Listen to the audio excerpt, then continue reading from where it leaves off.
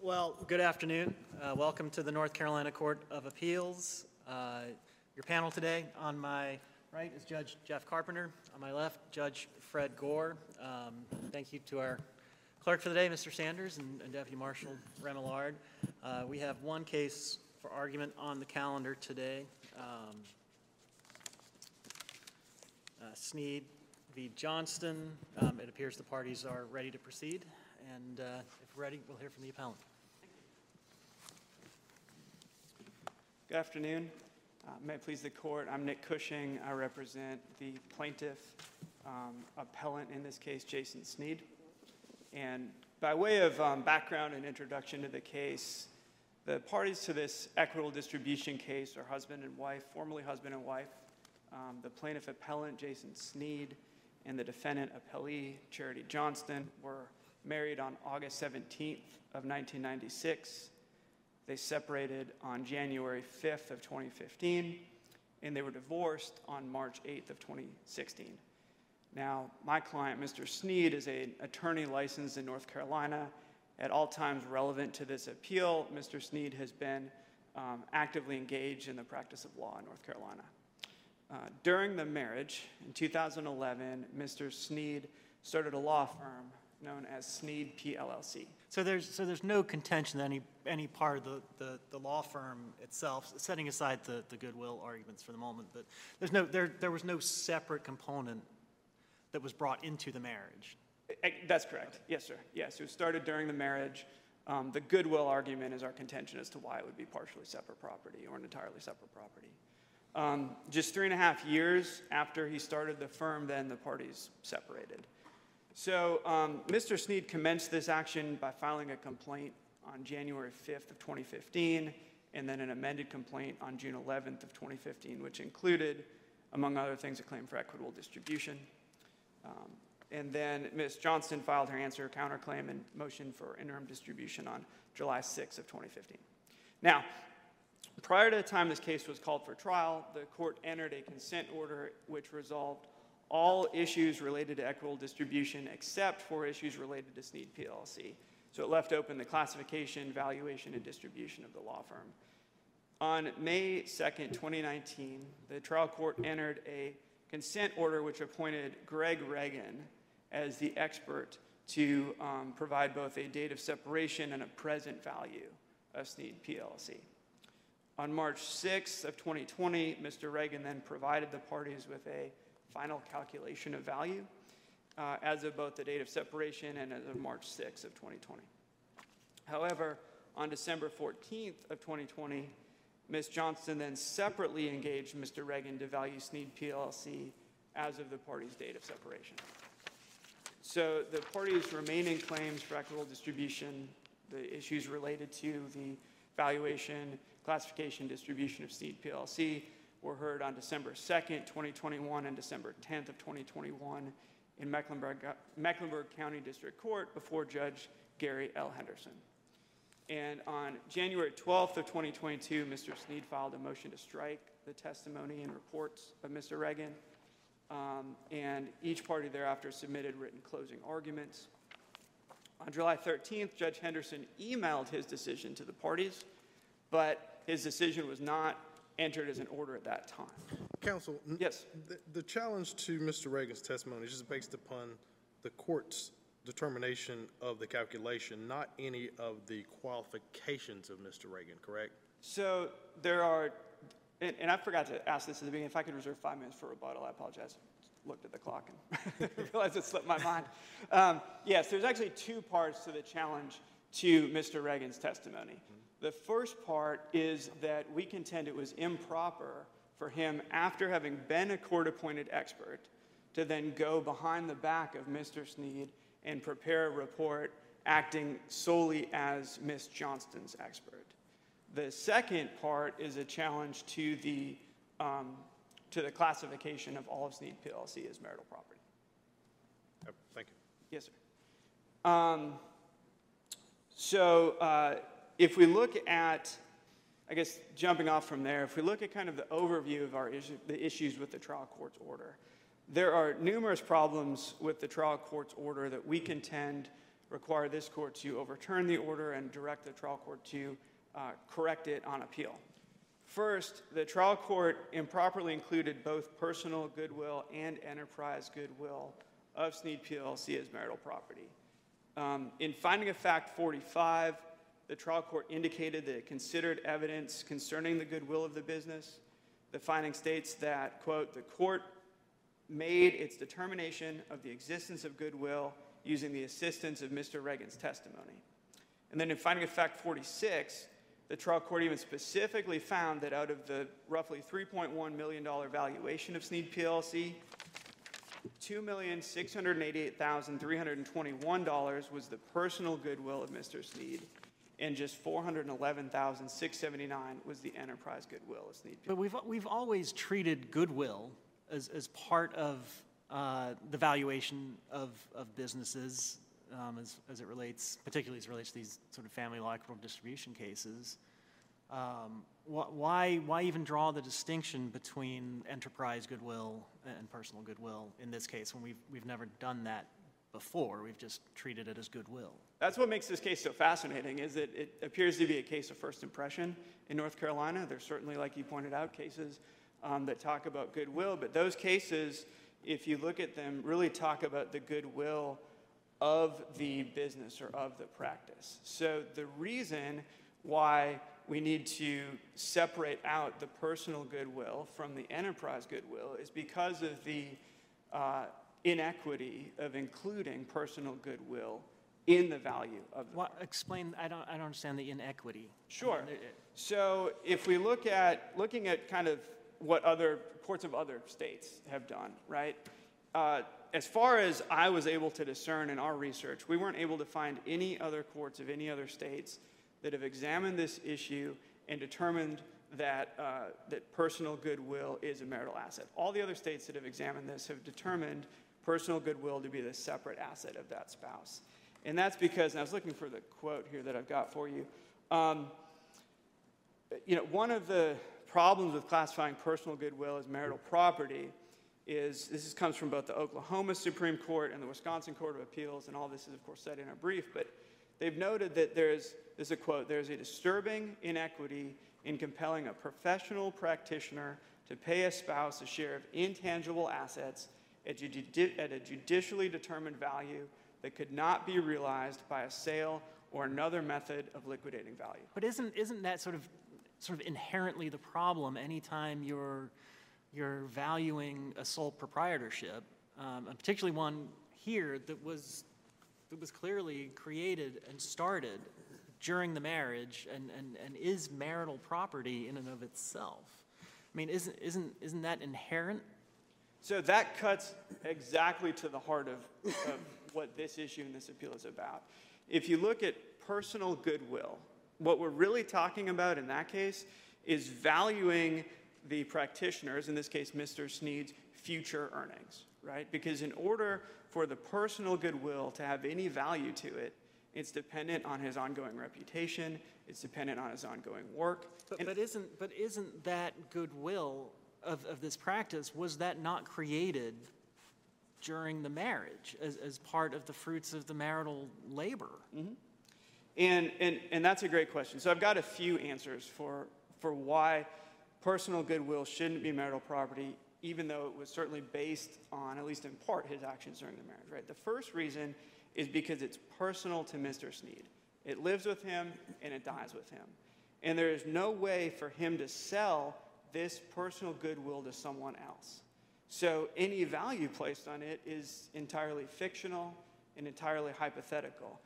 In his report, Greg Reagan, Ms. Johnston's expert, defined fair market value. And he defined fair market value as the price at which property would change hands between a willing hypothetical buyer and a willing hypothetical seller, right? Neither being under the compulsion to do the exchange, and both parties having reasonable knowledge of facts. And he further clarified, Mr. Reagan further clarified, that market value assumes that the price is paid in either cash or cash equivalents.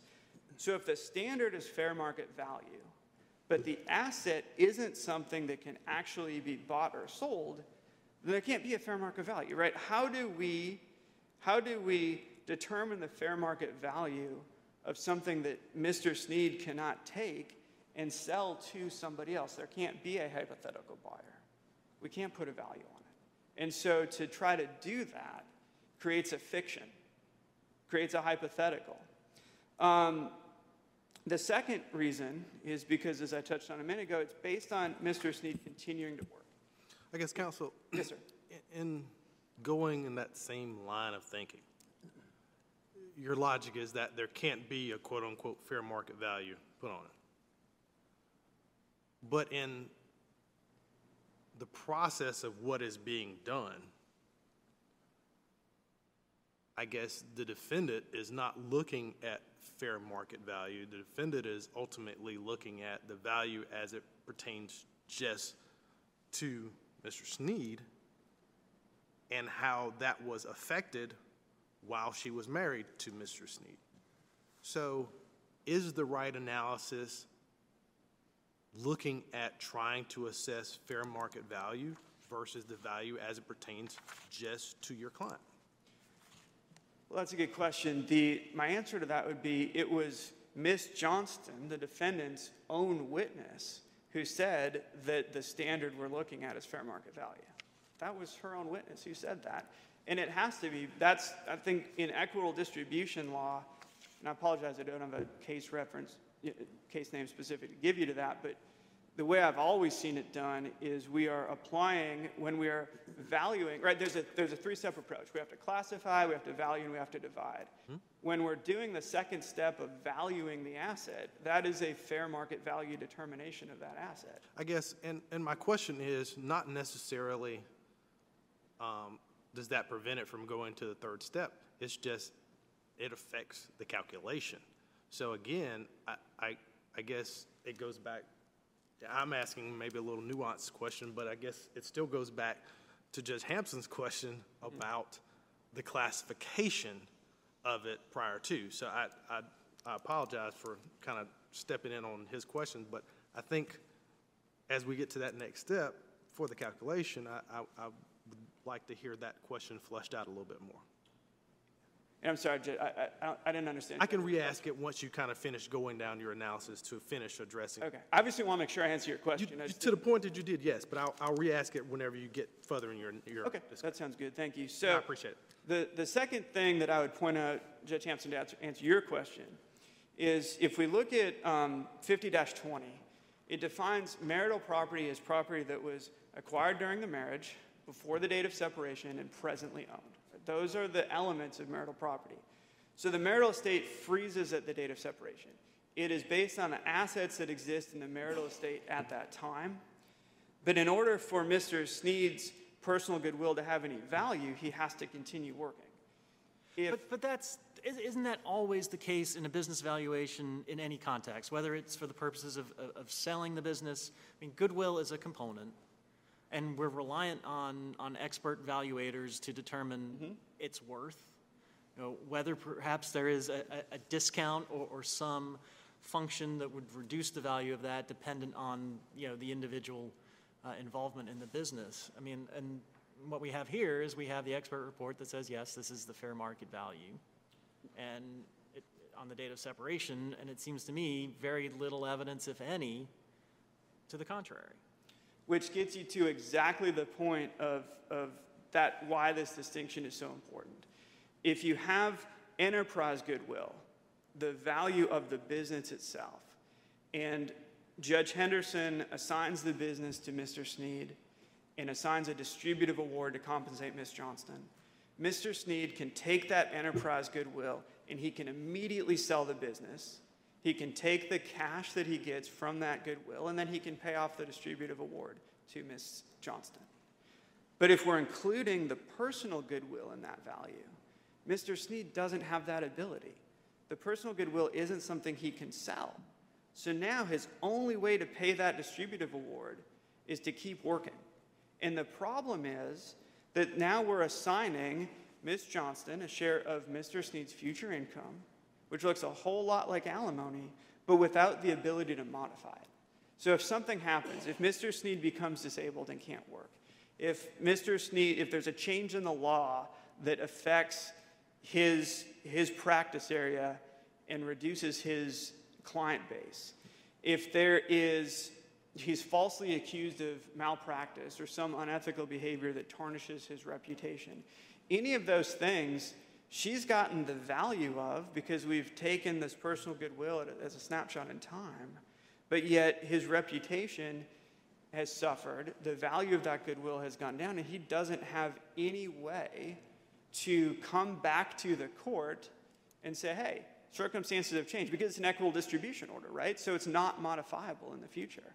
And that is the quote, disturbing inequity that the Moore case that we cited in our brief was talking about, and that the other cases, I think it was the Wisconsin Court of Appeals. Counsel, taking that same thought, the calculation towards her versus selling it on the open market, would your analysis be the same, or your fact pattern that you just explained, selling it on the open market, that he couldn't, would it be the same if he was bought out by a bigger family practice, criminal defense practice, and he was staying on to work for that bigger practice? Would your example that you explained, would he not be able to argue that he could sell it to them for a larger price because he was staying on with that firm? And Mr. Sneed testified about that at the trial, and if you'd like, I can go back and find the exact transcript pages and send to you. But what he said was, in the entire time he's practiced, he's never had an offer to buy his firm, but what he has had is offers where people have come to him and said, let us buy your firm. When he's explored that, it was really, let us hire you on, you bring your clients with you, and we'll put you on an eat what you kill type of situation. Definitely. And so his testimony was that his personal goodwill isn't actually worth anything because nobody's buying him, right? And the state bar says clients are not a commodity that can be bought and sold. So he can't take his reputation and leverage it into anything other than a new job, right? A new job where then he's still just having to work and maintain that relationship with the clients and keep doing what he's been doing. But he can't take his personal goodwill and go to another firm, whether similar type of law or not, and say, here, why don't you guys buy this personal goodwill for me, and then sail off into the sunset. It just doesn't work. But wouldn't that be his selling point, to be able to keep those clients, obviously with him versus leaving and going away? It would be, but there's not going to be a tangible cash lump sum value for that. His selling point is, I don't want to have the administrative nightmares of running my own firm anymore, so I'll come and work for you guys. And maybe he can negotiate a decent salary that way. But he's certainly not going to be able to negotiate them giving him a $3.1 million lump sum payout just for bringing himself and whatever clients he might have along with him. For project. Right?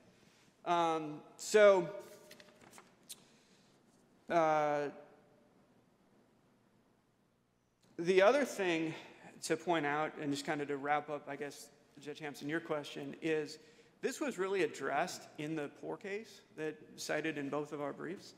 And what the Poor case told us is that when that value and goodwill based on the future efforts of the spouse, so the personal goodwill, they didn't use that word, but it's not a proper valuation. Specifically, the holding in Poor, one of the holding in Poor's was, quote, any legitimate method of valuation that measures the present value of goodwill by taking into account past results and not the post-marital efforts of the professional spouse is a proper method of valuing goodwill.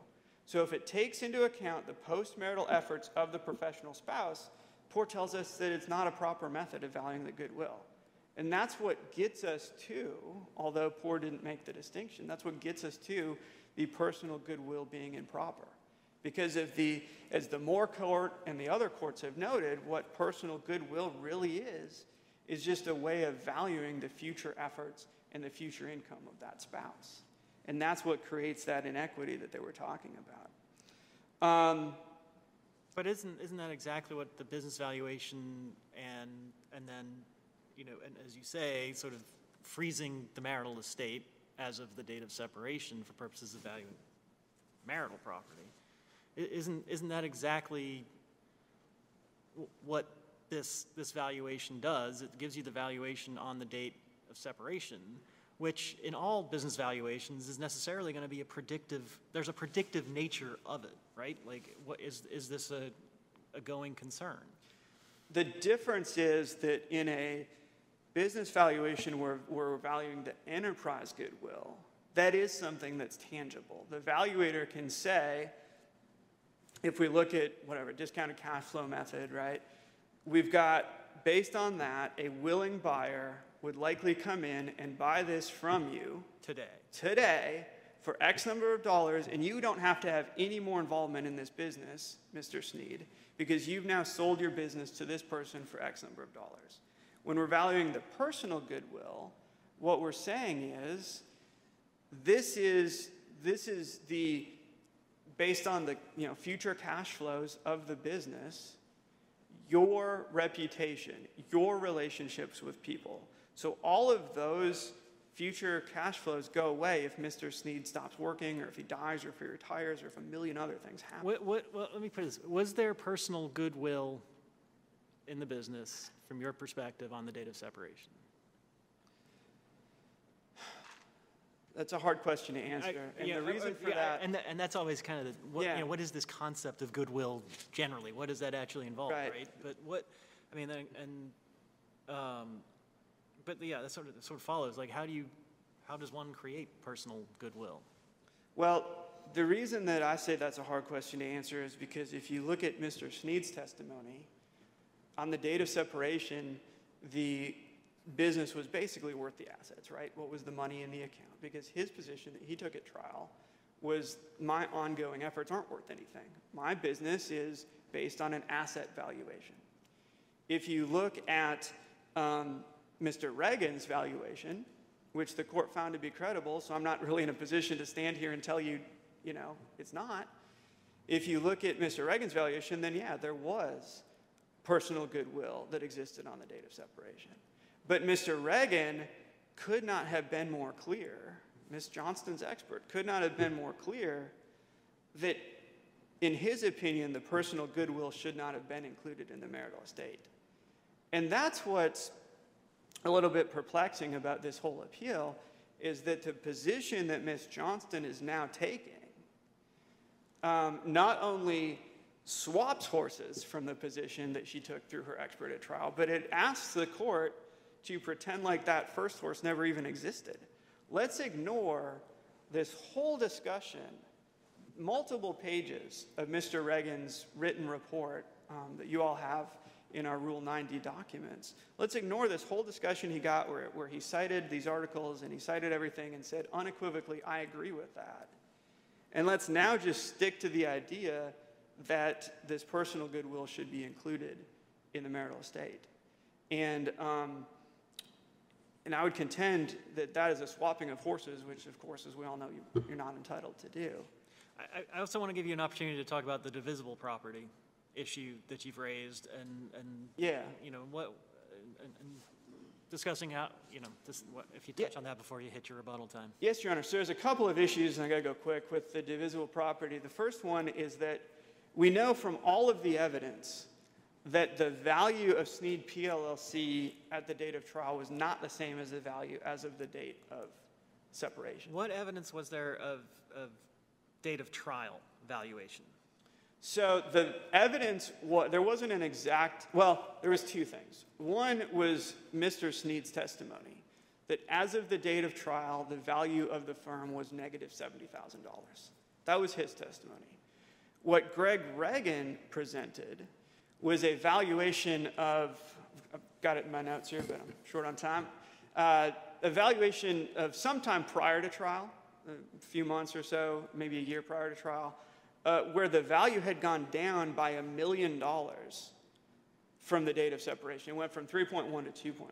Now, if you look at the divisibility, the definition of divisible property, it doesn't say that we have to have, it says, divisible property is valued as of the date of distribution, but it doesn't tell us that there has to be a specific date of trial valuation. If the most recent value we have was whatever Mr. Reagan's second date was, then there was no evidence in the record to indicate that that wasn't also the date of separation value.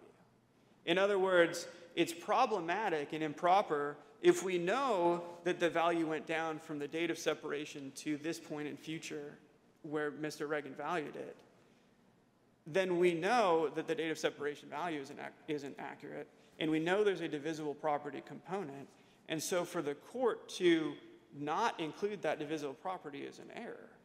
And the court only has to include something if there's credible evidence on it. So we don't have any, if you take Mr. Sneed's value, we have credible evidence that it was worth negative $70,000. Which the trial court found was not credible. The trial court, I didn't mean to cut you off. No, you're fine, and now you're getting into rebuttal time. So the trial court simultaneously found Mr. Sneed's testimony to be credible and also simultaneously disregarded it. So if you ignore his, what we've got is Mr. Reagan valuing it as of whatever date it was that he had 2.1 million, and then no other credible evidence that the value changed after that time. So I would contend to you that the divisible component is the value as of Mr. Reagan's latest, his last appraisal. Are there any other questions before I sit down? I realize I'm... Yeah. Okay. Thank you, and we'll give you a few extra seconds in your rebuttal. Sounds good. Thank you, Your Honor. We'll hear from the appellee.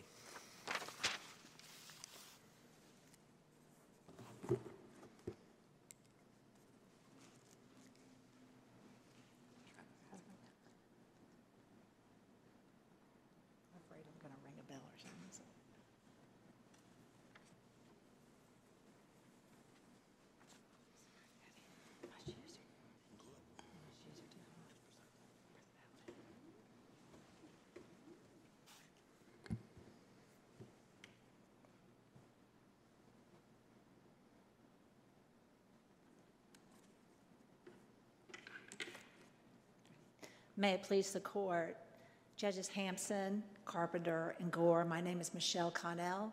I represent the defendant appellee, Charity Johnston. Your Honors, this case is not a case of first impression. The valuation of goodwill within a closely held corporation was decided by this court in Poor versus Poor in 1985. That was shortly after the codification of our ED statute in 1981. The court said that in valuing a professional association, the court shall clearly state whether it finds the practice to have any goodwill, and if it's so, its value and how it arrived at the value.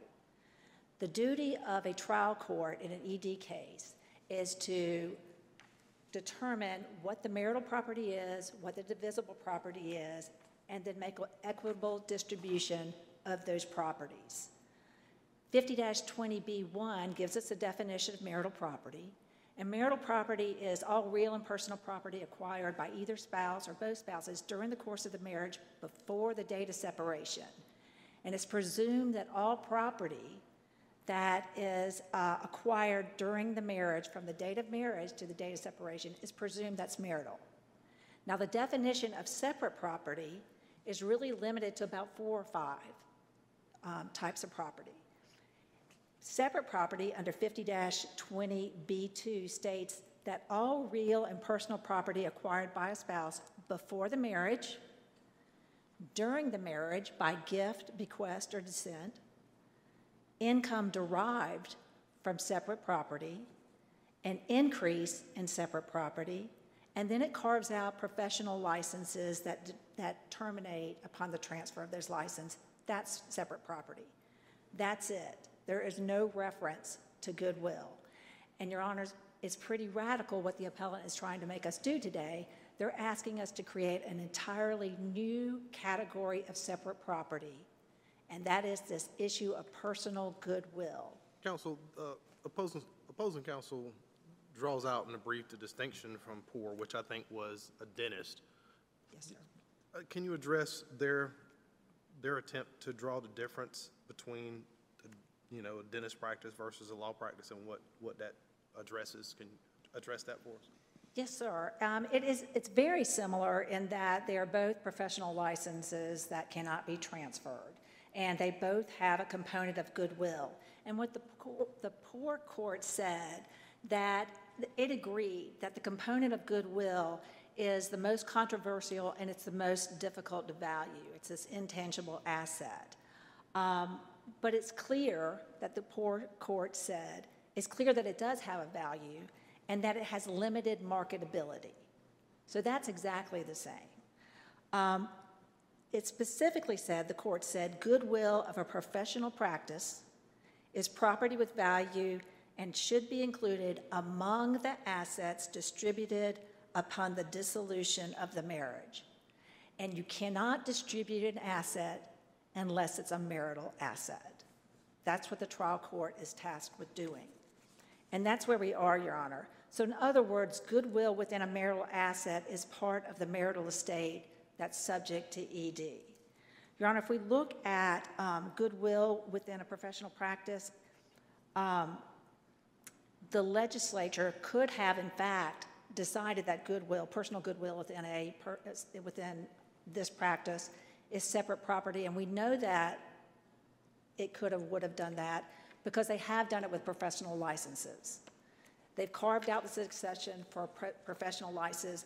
The legislature could have carved out an exception for personal goodwill within a professional practice, but it did not. And it was the wisdom of the poor court, of this court, not to bifurcate goodwill into personal and enterprise goodwill, and make personal goodwill separate and enterprise goodwill marital, because that would wreak havoc on our ED statute and what the trial court's supposed to do. Would you agree that we're dependent from a judicial perspective on experts to value things like goodwill within a business Absolutely. valuation? And so from a factual standpoint in this case, we have this interesting scenario where you have an expert that actually did break out the valuation, and your expert broke out the different types of goodwill valuation, the enterprise and personal. And then a trial judge that made findings to that effect, tracking that. So, just from a factual standpoint, I mean, I'm not sure I've seen, and you can tell me, I don't know of a case that has differentiated between, or an expert valuation that's differentiated, at least in our jurisprudence, that's differentiated between those two items. Why wouldn't that then be a determination for the trial court to make as to what should properly be included in the valuation? I have not seen that either, Your Honor, because it's not the law. Just because an expert says, well, there's goodwill, some of it's personal, some of it's enterprise, it doesn't make it the law. But an expert could say, well, I reach a certain valuation based on the fact that it's a sole proprietorship whose value is largely in the individual itself, and for that reason, I'm discounting or putting a different weight on whatever factor that's included in my valuation that brings the value down to a certain point, or I'm discarding these factors, these values. I'm discarding the personal goodwill, and a trial court could say, you know what, I think that's a perfectly reasonable valuation. And I agree, to the extent that you could say this is personal goodwill. You don't have to say it's separate property. It affects the marketability. That's a discount factor. So if it's, someone's law firm and they are the law firm and they leave, well, that means that's a lower value on that law firm. But that's not what this expert decided. This expert decided under Hamby that it's not, there's no discount in marketability. But it's, again, to go to your point, whether it's enterprise or personal goodwill, it's something, personal goodwill just affects whether or not this is going to be worth $3.1 million or if it's going to be $8.3 million. And that's where that's where personal goodwill is not lost in the mix. Counsel, and I understand this is not the norm as far as what you've seen from expert, appraisers for a business. But would it not be a useful tool for a trial judge in evaluating the personal versus the enterprise, regardless of the calculation determination? The classification. Wouldn't that be a useful tool if there was going to be a sale of the business, basically doing away with the business and everybody walking away versus buying out, a party from the business? Yes, sir, I agree that personal goodwill is worth knowing within a business if you're going to sell it. Because, and then is the person who garners this goodwill, are they going with the business or are they not going with the business? So I don't disagree with that. I just believe that when you start carving out separate property and marital property within a business, that's when the chaos happens. And to that point, if we decide that, if this court decides, that separate property, personal goodwill is separate property, then we have to look at the definition of separate property within our statute. And our definition in separate property is that any increase in value is separate property or income derived from separate property is considered separate property, which means in the actual practice of law is that we have a business and there's personal goodwill, and the court decides that personal goodwill is separate property. That means everything, all the income that's derived from that personal property, which is separate property, is separate property. And everything, so we're going to have to trace it all the way back and say, well, there was a 40% personal property and that's separate property. So 40% of everybody's in retirement that was saved during the marriage, is that separate property? It's untenable what can happen if we go down this road. And so putting a dual property classification on goodwill, it not only presents this chaotic tracing, it also flies in the face of what our law is now. And it's under Blair that has this general idea, but, it's not general idea, it's actually the law. If I had a law firm, pre-marriage, and that's my separate property. But on the date of marriage, all my active work in that law firm is marital property. And that's what our law is. But to then say, but the goodwill within that law firm is separate, so and any active work I do is separate, and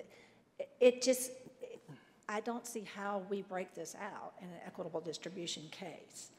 And again, it's a legislative issues, because we're trying to say now personal goodwill within a professional business is separate property, and that's a whole new classification of separate property that goes beyond what our statute addresses and what our statute allows. Could we not address the issue from the perspective of enterprise goodwill is marketable? That's the value of the business that you're selling. But personal goodwill is not property at all because it has no marketability. Just instead of saying that it's separate, we could just say it's not property. It's not marketable property that would otherwise be either separate or marital property. Therefore, it's not to be included in the division of the marital estate. I believe that since our case law has established that goodwill is a value, an asset to be. Agreed, but the case law says nothing about personal goodwill or enterprise goodwill. It says goodwill. It was other cases from other states that have fleshed out. There's two classifications of goodwill, which we didn't do back in 1985 when POR was decided. And the cases from Oklahoma and Wisconsin are both more recent that flesh that out. So back to my question, would it not be possible for this court to just determine that the personal goodwill has no marketability, therefore is not property at all? I don't believe just because it doesn't have marketability makes it not property. Of course, this court can do whatever it wants, but I don't believe that you can just discount an aspect of the business. And the reason I say that, again, personal goodwill, whatever, if it's not separate property, and it's not marketable, by not being marketable in and of itself, it's a discount count. It goes to the marketability of the business, which would in turn lower it. Equitable distribution claim is filed. The husband owns the law practice in the case, dies the next day. His estate can still prosecute that equitable distribution claim. What is the personal goodwill at that point? He's dead. Right. And the way that we are tasked with valuing these properties is to look at it frozen on the date of separation and looking back on it. And so you would look back and say, between the date of marriage and the date of separation, what was the goodwill, personal and enterprise, however you want to say it. How do we during sell that the dead time? guy's personal goodwill? Again, that would go, we can't. I mean, because it's not going forward. But that's not what an expert does. The experts, it's an odd sort of limbo that they're in, because they look back at the date of separation and value it. They're supposed to ignore the 3 years that happened to actually see what happened with the business. They're supposed to look at it at that frozen date and time. So you have to sort of suspend this common sense. So, Your Honor, that is sort of the same thing as that every time we have a case in ED and it's a, one-man show, and he goes, well, and I'll just quit tomorrow. And then there is no business, and there is nothing to value. And so it's not unusual that you're valuing goodwill without maybe the person being involved. You have to look at it from that date prior to. I don't think I described that very well, but. I agree with you 100% as to enterprise goodwill. It's the personal goodwill piece that's harder to put in a box. I agree, and I think if there is two separate aspects to goodwill, there's no case law in this state that I'm aware of that separates the two. So. No, sir, there is not. So they may all be the same. And that would be our preference. Of course. Whether going off that or not, the thing that Poor did when it determined goodwill to be marital, it didn't divide out separate or marital components within goodwill, is that it complied with the purpose of the ED statute. And the ED statute recognizes that marriage is a partnership, and that working hard to grow a business during the marriage and putting in those hours for a family is valuable, as is staying home and taking care of children and managing a household. That's equally valuable. And, moms at home can't get credit for personal goodwill at the PTA. It's sort of the same, idea that these roles are taken. And in our 50-20C6, when it's talk about distributive awards or distributive factors, the statute acknowledges that one of the things to consider is the contributions of a homemaker, which is personal goodwill. Counsel, on that, and you're bringing this up, and I was thinking about it a little bit ago. The statutory scheme doesn't allow there to be a separation, and that's what you talked about earlier. Yes, sir. However, using the opposite of what you just said, two professionals, one with a professional license, one in a corporate setting, marry, but they don't want to be under one household, no children, and they both live separate and apart, doing one in one city, other one, they meet on the weekends, and that's how they make it work. 10 years go by, they keep it that same way. And then they say, you know what, this isn't working anymore. There's no joint household that's been maintained. There's no children, there's no PTA. But the professional says, hey, well, I've been in this separate city, going to the chamber meetings, going to bar meetings, developing my own goodwill. The statute doesn't allow it. However, this could cut both ways, regardless of who's arguing it on what given day.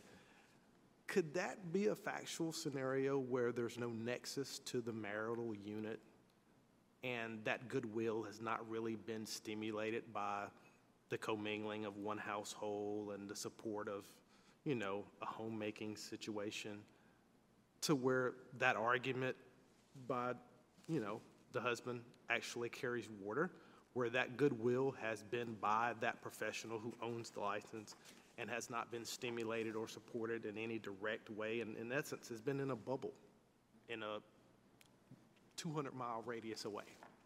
Is that a scenario where that argument actually would maintain to where that goodwill has been completely on that professional licensed person by themselves? Yes, I don't believe that is as easy, but I believe Especially that. because it's not, there's no statutory scheme saying how it works, but just from a point of theory, Right. in contrast to what you just described, it seems that that would be the counter argument, right? Well, what I would argue, Your Honor, is that, yes, he's here in a bubble and she's here in a bubble. Her agreeing to be in this bubble and let him be in Or this one and them- do whatever. Them agreeing to be in that bubble. Yes, I'm sorry, that's right, fair.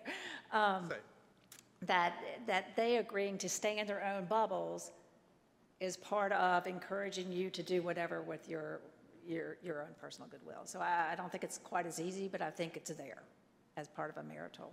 So, kind of following along on that line of questioning, what could personal goodwill have been considered as a distributional factor in determining whether there should be a equal or unequal Yes. distribution of the marital estate?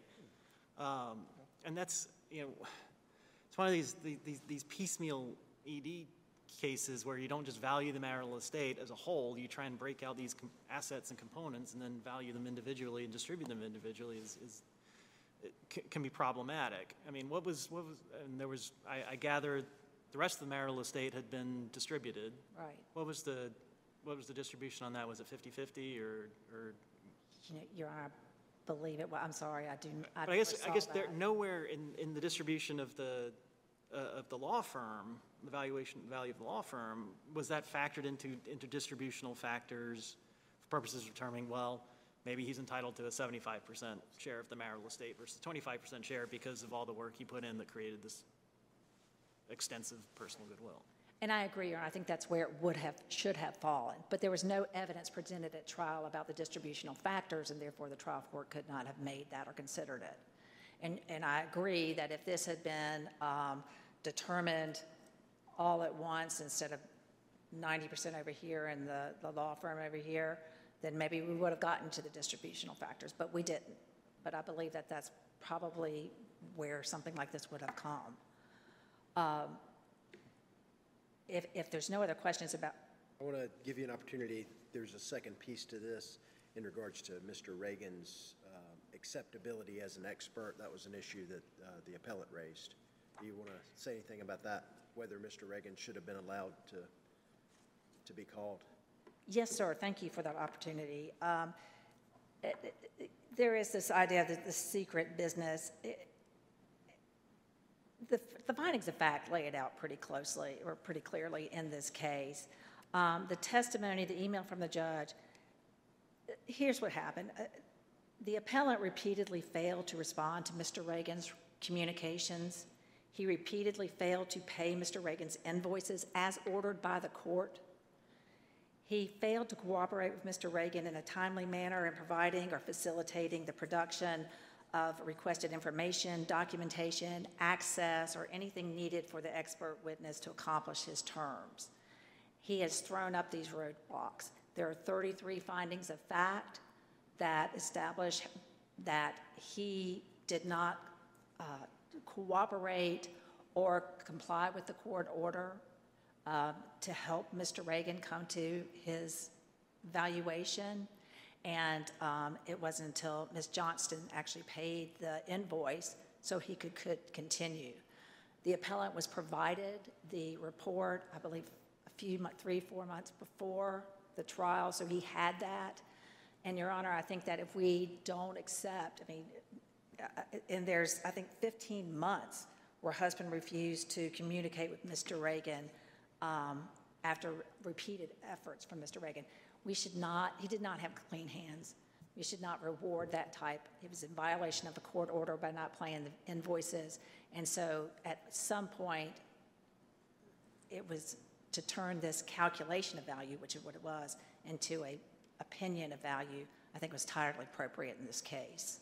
To address the distributive award issue, the divisible award issue, it's sort of the same thing. The trial court, can only classify and value and distribute based on the evidence before the trial court. And in this case, neither party offered a date of distribution value with competent evidence. But the Reagan report itself does give a value post-date of separation, granted prior to trial. What do we do with that? That appears to be some evidence of a divisible component. Yes, but divisible property is defined as of the date of distribution. And so since there's no value, I don't disagree that there may be evidence that was trending down, but who knows, on the date of distribution, there could have been 5 new clients and it could have skyrocketed back up. I don't know. But the trial court could not make a date of distribution value because Mr. Sneed was not complying with the court order and was not cooperating.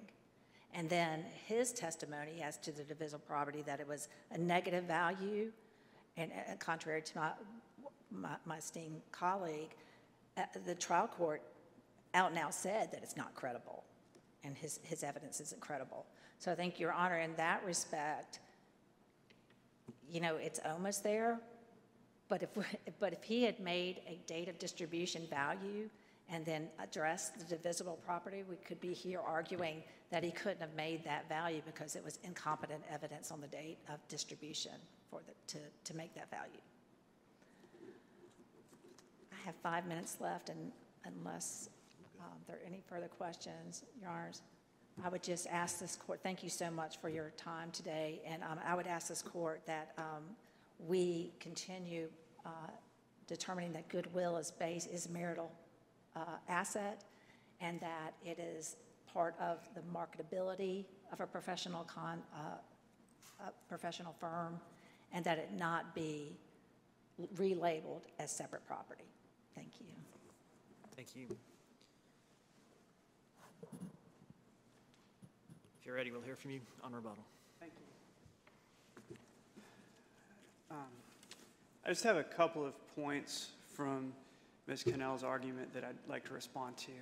The first one is, I think she said that separate property is limited to the 4 or 5 items listed in the statute. If I was going to kind of paraphrase her argument and put my own spin on it, I would say that her argument is that separate property is defined by the statute except for where it isn't.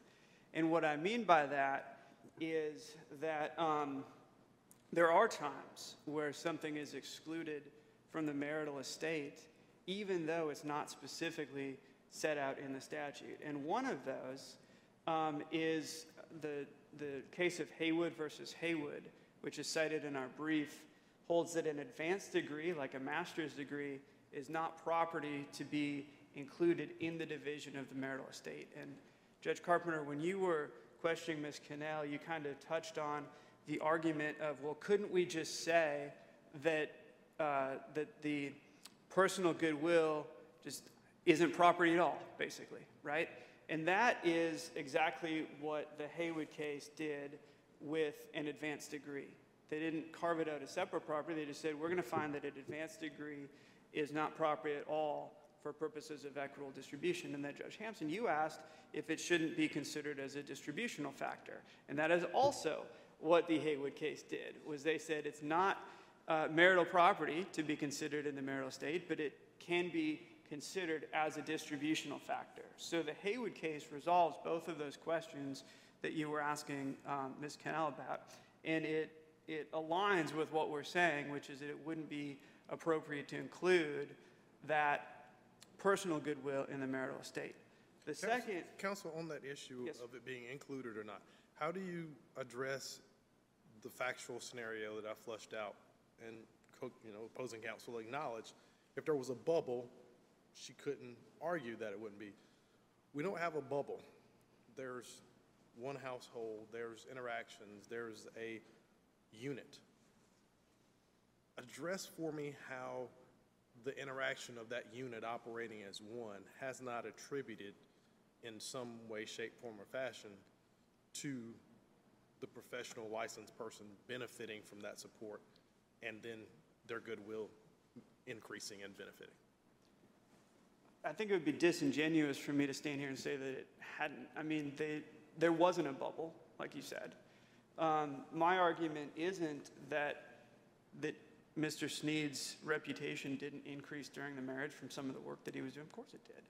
My argument is that personal goodwill, we're not going to find a perfect solution, right? There's always going to be situations where this result seems unfair to one or the other. The best that this court can do, not my job to tell you your job, but the best that this court can do is pick the solution that seems to make the most sense overall as a public policy. And as a public policy argument, when you've got an asset that we're valuing, that we're asking the spouse to pay tangible dollars to the other spouse to have distributed to them, but they can't take that asset and then turn around and sell it to get those tangible dollars to make the distributive award, that's a problematic situation from a public policy perspective. And I think that's the equity that at least I'm trying to balance for you in your two situations. Right? And it does cut both ways. But another thing I wanted to touch on is this idea that Ms. Cannell argued that divisible property is defined as of the date of distribution. I'm not aware of any case law that tells us exactly what date of distribution means. What I mean by that is, let's say we've got a home appraisal, but it was a week before trial. Is that okay? What if that home appraisal is from a month before trial? Is that okay? What about 6 months? I'm not aware of any case law that tells us exactly where that line is. I think that's a question for the trial court to decide when determining what's appropriate. I see my time is up, but if there's any more questions, I'm of course happy to. And I'll give you a few seconds to conclude since we cut Okay. into your rebuttal Thank time you. earlier. Well, so what we're asking this court to do is to do a couple of things. One, well, of course, remand back to the trial court, but one with instructions that the separate property component of Sneed PLLC is either to be declared separate property or just not to be included as part of the marital estate. And then two, to reopen the evidence. I didn't get a chance to talk about it today, but it's dealt with in our brief. Reopen the evidence to take additional evidence on the change in value of Sneed PLLC from the date of separation, well, really after the date of trial because of that delay in having the order entered. And those would be the two primary things that we'd be asking this court to do. So, thank you, Your Honors. I appreciate the chance to argue today. Thank you. All right, the case will be submitted. I'd like to thank both counsel for your excellent arguments and briefing today. And that will conclude this session of court for today. We're ready to adjourn.